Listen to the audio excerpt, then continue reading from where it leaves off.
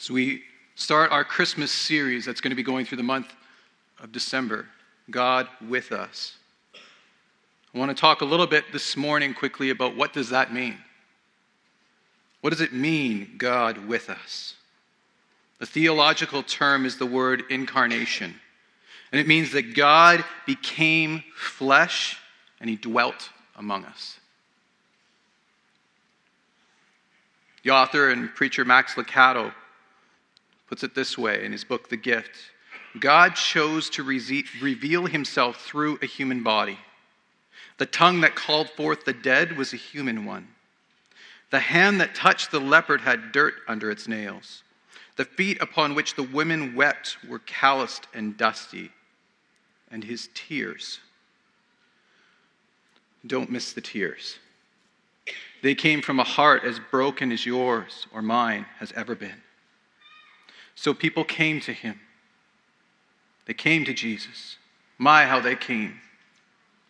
They came at night. They touched him as he walked down the street. They followed him around the sea. They invited him into their homes and placed their children at his feet. Why? Because he refused to be a statue in a cathedral or a priest in an elevated pulpit. He chose instead to be a touchable, approachable, reachable Jesus. There is not a hint of one person who was afraid to draw near to him. There were those who misunderstood him. There were those who revered him, but there was not one person who considered him too holy, too divine, or too celestial to touch. There was not one person who was reluctant to approach him for fear of being rejected. Here we see God, immortal, who is above all confinements of time, of pain, of duty. But yet he chose to clothe himself in mortality. Why? Because of his love for you and for me. Over the next few weeks, we are going to discuss the impacts of Emmanuel, God with us. On the mountain, in the valley, in the crowded streets, or the empty desert, in our hope and in our waiting, we are never alone. God is with us. This morning, we're going to look at God with us in the valley. I'm going to ask if you'll just join me in a word of prayer. Heavenly Father, thank you for this time that we just get to hear from your word. And I pray that it won't be my words that are heard, but I do pray that your Holy Spirit, who is here with us now, would speak as you desire. Give us ears to hear you. God, no one needs ears to hear me. Give us ears to hear you this morning. I pray in Jesus' name. Amen. Amen. So this morning we're going to look a little more in depth at God in the valley. So first thing I want us just to venture into a little bit and explore is, what is a valley? This might seem pretty rudimentary, but bear with me. See, when you look at Scripture, it's interesting that valleys often represent several things. Valleys were often places where battles took place, specifically large, wide valleys. Sometimes when we read the Bible, it can be easy to simply make the Bible in our terms and think of our world, but remember that it was written at a specific time to a specific people. And when you hear about events, when you hear about mountains and valleys, they aren't just speaking allegorically, they're speaking to specific landscapes that were present in the stories in the day. Valleys, again, were often places where battles took place. And these wide valleys in particular were often the battles took place between different kingdoms, and the Israelites fought various kingdoms in the land. Some of you right now, you may be in a battle. You may be in a valley that is filled with battle. In the Bible, valleys often had a negative connotation. Often when you see a valley in the Bible, you would see a place that was very dangerous. There could be narrow, treacherous terrain. There would be thorns and wild animals. There could also be people waiting to jump you and rob you. These were often isolated places. This would be similar to like the parable of the Good Samaritan if you're familiar with the Bible. And if you're not, it's okay, and I'm glad that you're here this morning. In fact, it was very difficult to get through a valley without something bad happening to you. This would be specifically true of narrow valleys, gorges that were cut amongst the rocks. Symbolically, valleys were seasons of desperation and loneliness. They were places of heartache and failure. Yet it's interesting that valleys were also places of growth. We may enjoy God on mountaintops. Mountaintops, as we know, are victorious, where we get to see everything. We may love mountaintops. But it is true also that we often most get to know God intimately in the valleys. I'm going to ask in your Bibles if you want to open to the book of Psalms and go to Psalms chapter 84. If you're unfamiliar with your Bible, if you're not really sure where that is, essentially go right in the middle and you're probably going to end up in either Psalms or Proverbs. The book of Psalms, chapter 84. In Psalms 84:6, we see the psalmist write about a particular valley called the Valley of Baca. I'm not very good with my Hebrew. I'm pretty sure I'm supposed to spit more than that. The Valley of Baca. Now this, again, was a real place, but it is also used illustratively to speak to us today. The Valley of Baca was translated the Valley of Weeping or the Valley of Lamentation. Scholars and translators believe there are two main reasons why this valley is called a Valley of Weeping. First is this: the Valley of Baca was potentially related to a tree of similar spelling. This tree would ooze out sap. If you walked by this tree, people said the tree was called a weeper. It looked like the tree was crying. And that's why the Valley of Baca is translated in different ways in Scripture. It's called the Valley of Tears. It's called the Valley of Weeping. It's called the Valley of Loss. Secondly, the Valley of Baca is and was a valley in Palestine. Again, it's a specific place connected with the name because it was gloomy and sterile. In the psalmist's days, pilgrims probably passed through this waterless valley on their way to Jerusalem to worship. The psalmist uses the Valley of Baca symbolically to illustrate a difficult and sorrowful path in life. The name of the valley indicates a dry, arid region, since this is where these type of weeping trees tended to grow. And people traveled to Jerusalem to worship. And then they would pass through on their way through this weary, weeping place. Now I ask you this morning, can any of you relate to a valley of weeping? A valley of sorrow? A valley of tears? A spot in your journey where things have dried up, where life has become incredibly difficult to survive, where everything that is life-giving to you seems distant and out of reach. A time of grieving and sorrow. See, this morning we're talking about arid, sun-scorched, lifeless. We're talking the valley. So let's dive a little bit into the journey here. Again, our portion of Scripture we're going to be working out of today is Psalms 84.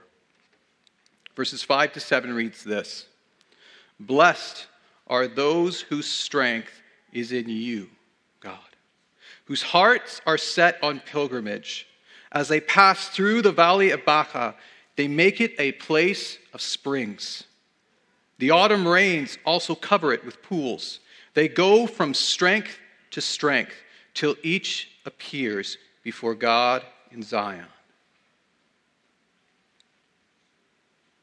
Now, as we talk about journeying, we're not talking about taking a charter flight. We're not taking a rental car. This passage is talking about those who journey on foot. Now, if it's not clear to many of you by now, I'm going to clarify that I am unapologetically a city kid. Those of you who talk farm with me, I have learned enough to bluff. But I am definitely a kid from the city. Now, I married a girl who truly, she's from the city, but she truly comes alive when she's in nature. That's life-giving to her. Better than any medicine she could ever take is being in the mountains. And she comes alive when we get to go there and to go for hikes and walks. I'm going to be honest with you. I am naturally lazy. In grade school growing up, I quickly learned, why would I read a book when I can watch a movie on the book? Way faster. I sadly did not read a book from cover to cover until my first year of college. Mr. Boersma, I still managed to get an A, though, in English class, so I'll have to get my English teacher to talk to you. And I would ask the question, why would I hike when I could drive somewhere? Why walk when you can drive? Or take a plane? But even with that, in my time, specifically as I spend time with my wife and the things that I have done with her, I've learned a few things about going on a long journey. I want to quickly look at a couple important things needed for your journey through the valley. First is this. You need to have the right rations and equipment. No matter how experienced or inexperienced you are, to go on any lengthy journey requires the right equipment. You need good shoes. You need proper clothing for the environment. If it's a really long journey, you're going to need to have food. You're going to need to have rations. If you're hiking in the mountains, you need to have bear spray, and you need to make sure you have it before you hear something rustling in the bushes 40 minutes into the walk. You have to bring it with you. Here's an important one. You need a guide. You need a group of people to go with, not just yourself. It's very difficult to get through the valley. And this is why the psalmist says this in verse 5. He says, "Blessed are those whose strength is found in you, God." Blessed are those whose strength is found in you. This word strength, your might, your strength, your material, your physical strength, your personal, your social, your political, your everything. Your strength is found in God. Where do you find your strength?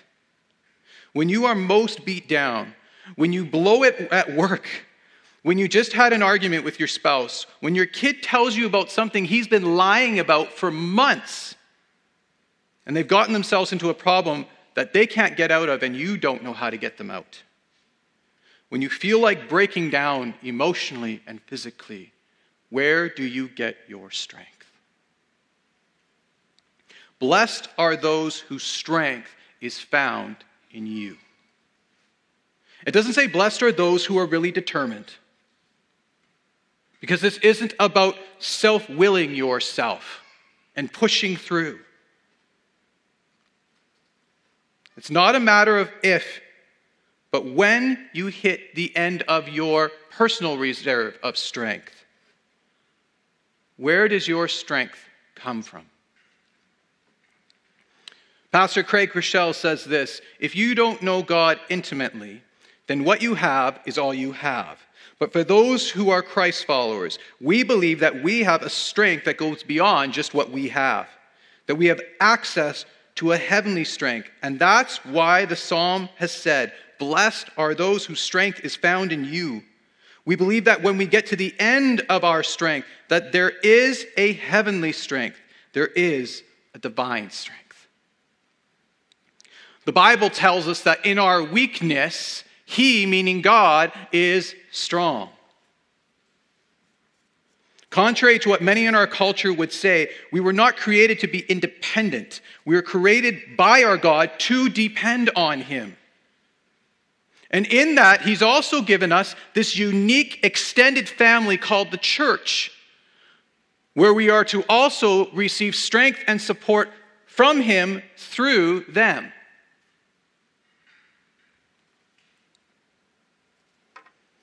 Blessed are those whose strength come from the Lord. If you're going to make it through the valley, you need to have the right tools at your disposal. You need to have the things that are going to give you nourishment, sustenance, and the equipment that you need. You need to have strength. Strength beyond just your own. Second thing you need if you're going through a journey this morning is you need to know your destination. And you need to have a way of planning that out and getting there. Whether that be a map or a compass, you need to know the destination. I'm sure all of us have our stories of going the wrong way. I, for one, have never had that happen to me. And I have a perfect record. But there may be someone who looks like me. That one time when he was a youth pastor, first time being a youth pastor in my life, I came out of Bible college. I was, 3 months out of Bible college. And I was going to take our youth worship team to a concert in Lethbridge. There was a worship band that was doing a concert, and we was going to take them there as part of their mentoring and training. And I made the mistake of I trusted one of my youth leaders to plan the map, plan the kind of the access we were going to take down there and just give me directions. The drive should have taken an hour and a half. 2 hours into the drive, we were at an Indian reserve I've never been at before. And we took a 4-hour drive home, eventually, without the concert. You need to know where you're going. You have to know where you're going. Sometimes we can feel like God has dropped us or forgotten us in the valley. Some of you feel all too resonant with what David wrote in Psalm 23. Yea, though I walk through the valley of the shadow of death. You feel that. And he also says, I will fear no evil. As in every journey, it is key to knowing ahead of time where your destination is. Psalm 84:5 talks about those whose hearts are set on pilgrimage. And then in Psalm 84:7 it says, they go from strength to strength till each appears before God in Zion. Now I want to talk about what this means, but let's give a little context to it by looking at the beginning of this psalm. Psalm 84:1. The psalmist is speaking of his love of the temple, the place where people came to worship God. It says this in Psalm 84, 1-4. How lovely is your dwelling place, Lord Almighty. My soul yearns and even faints for the courts of the Lord. My heart and my flesh cry out for the living God. Even the sparrow has found a home, and the swallow a nest for herself, where she may have her young, a place near your altar, Lord Almighty, my King and my God. Blessed are those who dwell in your house. They are ever praising you. Now, a reminder from those who went through Through the Bible series that we just did this fall, that we've just recently completed. At this point in the Old Testament, God chose to have his presence on earth in a specific location, in the temple or the tabernacle. And what a blessing it was to the Israelites, God's people, to have the temple, because that was where God's presence rested. And so those, as we see, those who were making their pilgrimage would be the journey worshipers, those who went to Jerusalem to meet God at the temple. That's the pilgrimage it's talking about. The New Living Translation highlights this verse, and it says, what joy for those whose strength comes from the Lord, who set their minds on a pilgrimage to Jerusalem. Now, what does it mean we're on a pilgrimage? It means that you may be in a valley that is dry and barren, but the valley is not the destination. You're on the way to Jerusalem, a place that was known as a city of refuge, a place that housed the presence of God, the city of God. Your valley this morning is heading to something, and you can't forget that. Yet as we wait to be united with God in the new Jerusalem that the Bible talks about, when it talks about when the end of this world comes, that there would be a new Jerusalem, a new city of God, where we are then able to be with God face to face in his presence. Yet we see throughout the New Testament an encouragement, like we do in 2 Corinthians 4:18, that we are to fix our eyes not on what is seen, not just looking at the valley, but what is unseen. Since what is seen is temporary, but what is unseen is eternal. Your current situation may be in the valley, but your mind can still be set upon God. Colossians 3 verse 2 says, set your minds on things above, not on earthly things. Philippians 4:8, finally, brothers and sisters, whatever is true, whatever is noble, whatever is right, whatever is pure, whatever is lovely, whatever is admirable, if anything is excellent or praiseworthy, think about such things. You need to keep your mind focused on where you are going so that you don't become confused and lost in the valley of tears. You don't want to repeat what the children of Israel did, wandering in the desert. And if you've been in church, you know God freed his people from the slavery of Egypt, and they come out and they wander through the desert for 40 years because they were disobedient and didn't listen to God. And eventually they're brought into the land that God promised them, a place where they'd be able to be fruitful, multiply, and be blessed. But did you know that in that 40 years, did you also know that there were Israelites who on their own chose to not go to the promised land and decided they eventually became content with the wilderness? Some of us can be tempted, and we eventually become so numb and so worn out because we're overwhelmed by the valley and we lose sight of Jerusalem. We lose sight of the city of God, that we become content with it. And we stay there.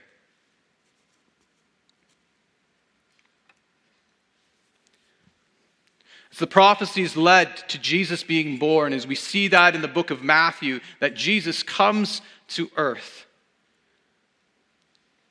we have to remember that many who were waiting for the Messiah, who was Jesus, many of them missed out on him because many of them were so focused on their worldly problems. They were looking for a Messiah, but their context was they wanted someone who would simply just change their personal world circumstances. They were looking for a king who would come and overthrow the Romans so that they could then be rulers of their own land. But Jesus came for so much more than that. He came so that they could have eternal freedom and access to God.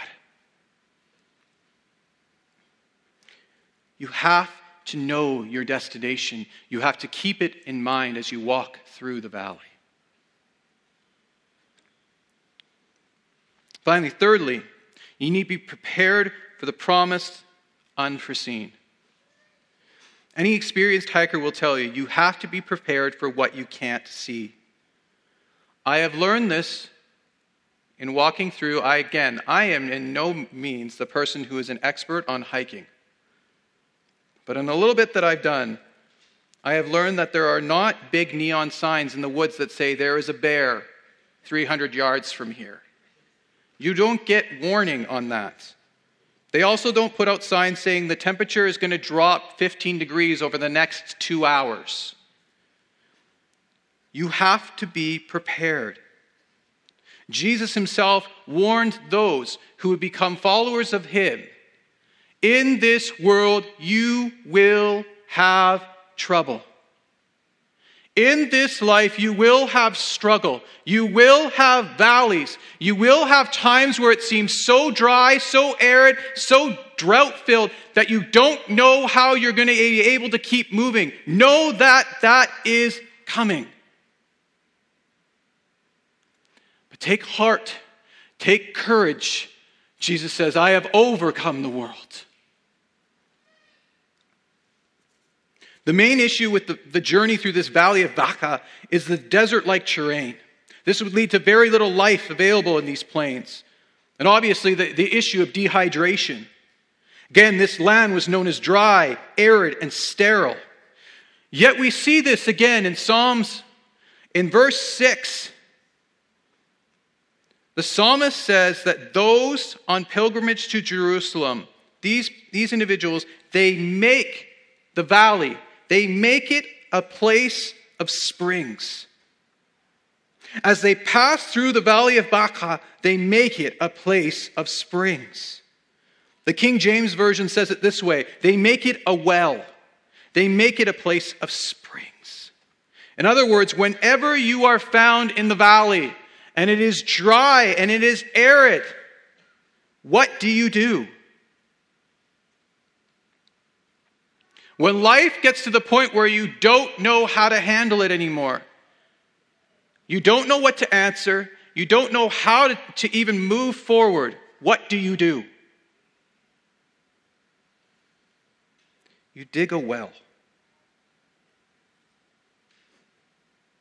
You make a hole as a container for the provision of rain that God will send. Goes on to say that God brings the autumn rains, which also cover the valley with pools. While we are in the valley, things are dry and they are desolate. And we are told to dig wells, to dig holes in anticipation of rain. Does it not feel awkward? For those of you who are found right now and you are in a season where you truly are in a valley, you might not just find this awkward, you might find it infuriating.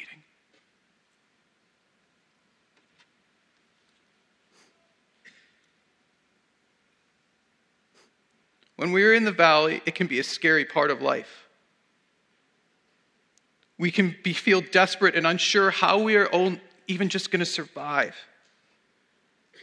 Digging a well might seem pointless, unrealistic.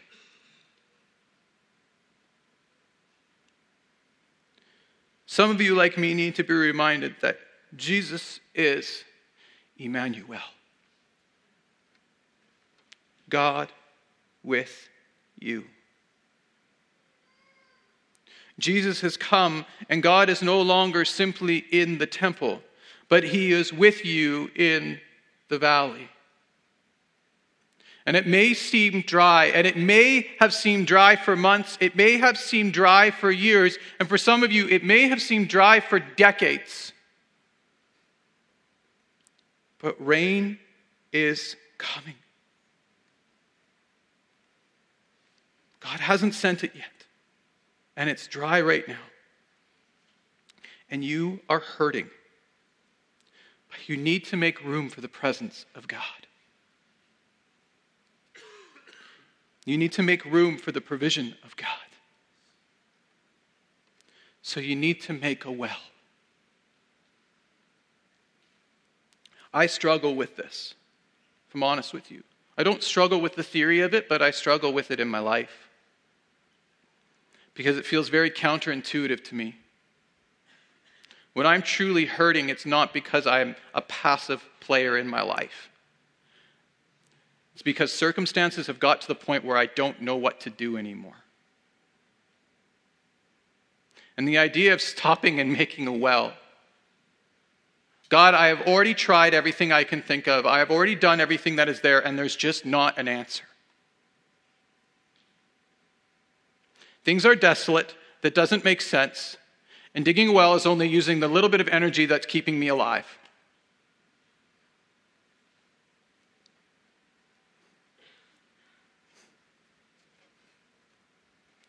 You need to make a well. That means you need to make room for God to show up in your life in miraculous ways. Not just on the other side of the valley, but right in the midst of the valley of tears. You need to make a container preparing for the presence and provision of God. When I'm frustrated, sometimes pursuing and turning to God can feel, again, the most counterintuitive. But God's words are this: Hear this morning, because for those of you who are in valleys that are beyond drought, please bear with me. Because this might sound trite, but it's not. These aren't just words that are softly spoken. And I hope that neither you nor me say these simply as cliches. But God says this: if you draw near to me, I will draw near to you.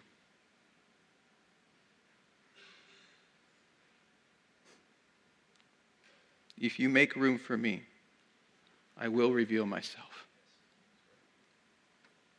If you haven't sensed the presence of God in a long time, if you've spiritually come to the point of being broken down by the valley, can I challenge you like I need to be challenged? It's time to make a well. It's time to dig a ditch. And it's time to say, God, I'm going to stop. I'm going to stop cluttering. I'm going to stop trying to do what I can to survive. And I'm going to make time to wait in your presence. I'm going to invite you to fill this. And I'm going to wait on you. God is with you to take you through the valley, not just out of it. Make room for him. Seek him and wait for him. Finally, this morning, you're like, you said finally a little while ago. Finally this morning. I want to talk about what we find in. Because in the valley, finding in the valley, we find the wonderful Counselor.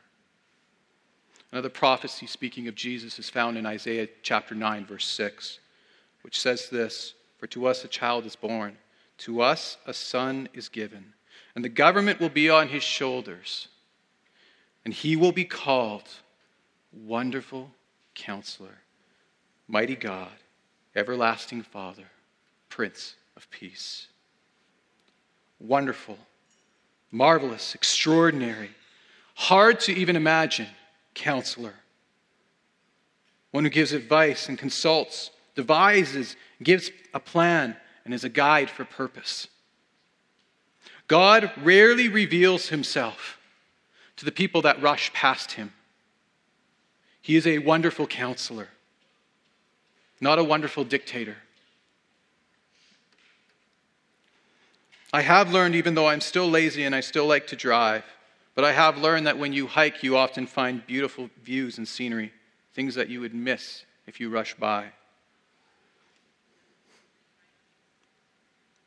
Don't rush past God. God never ever promised that you would not go through a valley. Again, in this world, you will have trouble. Through times of difficulty and drought, he promised you would never have to go through the valley alone, because he is with you. And the virgin will give birth to a child, and his name will be Emmanuel, God with us. In Psalms 84:7, it says, those who are on this journey through the valley of Baca, they go from strength to strength till each appears before God in Zion. Again, Craig Chrishell says this about Psalm 84:7. They go from strength to strength. Blessed are those who experience the strength of God. Blessed are those whose strength is found in you. Then they go from a little bit of strength to a little more strength, to even more of God's strength, to even more of his strength. In our most desperate, lonely of deserts, when no one else can even begin to understand or relate to what you are going through, he is the great Counselor. If we make a well and give room for him to speak, he can advise, consult, empower, and guide us. It is in these valleys that God often most deeply works in us, developing us, stripping us of other things that we believe will give us strength to realize our need for his strength, stripping us of other things that we believe are truly our hope but aren't, and are showing and shows the emptiness of it. So this morning, as we close, I want to ask you, who is God to you today? In the middle of your weakness, God is your strength. When you are in darkness, God is light. When you are overwhelmed by pain and sadness, God is your comforter. And in times of grief, trouble, and deep confusion, he is your mighty counselor. That's who our God is. I'm going to ask if you'll stand with me.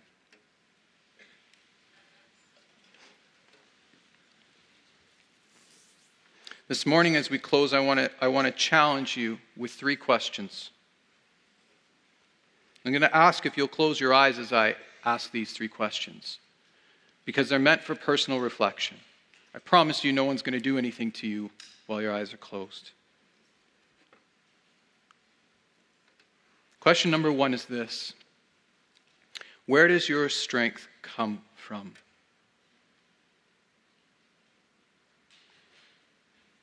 Where does your strength come from? This is not a hypothetical question. Really, your life right now, not the answer you know you should say. Where does your strength come from? Question number 2 is, where are you going?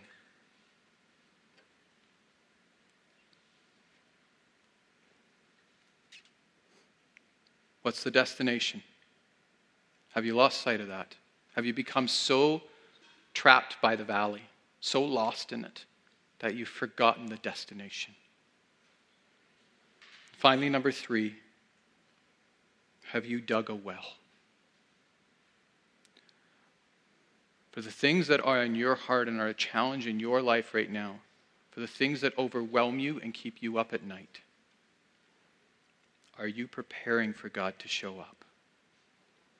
Not are you telling God what to do? Are you digging a well? Are you opening in yourself time, space, to listen and to invite his presence, to hear him, not just tell him, but hear him? Are you giving room for him to take over and speak into it?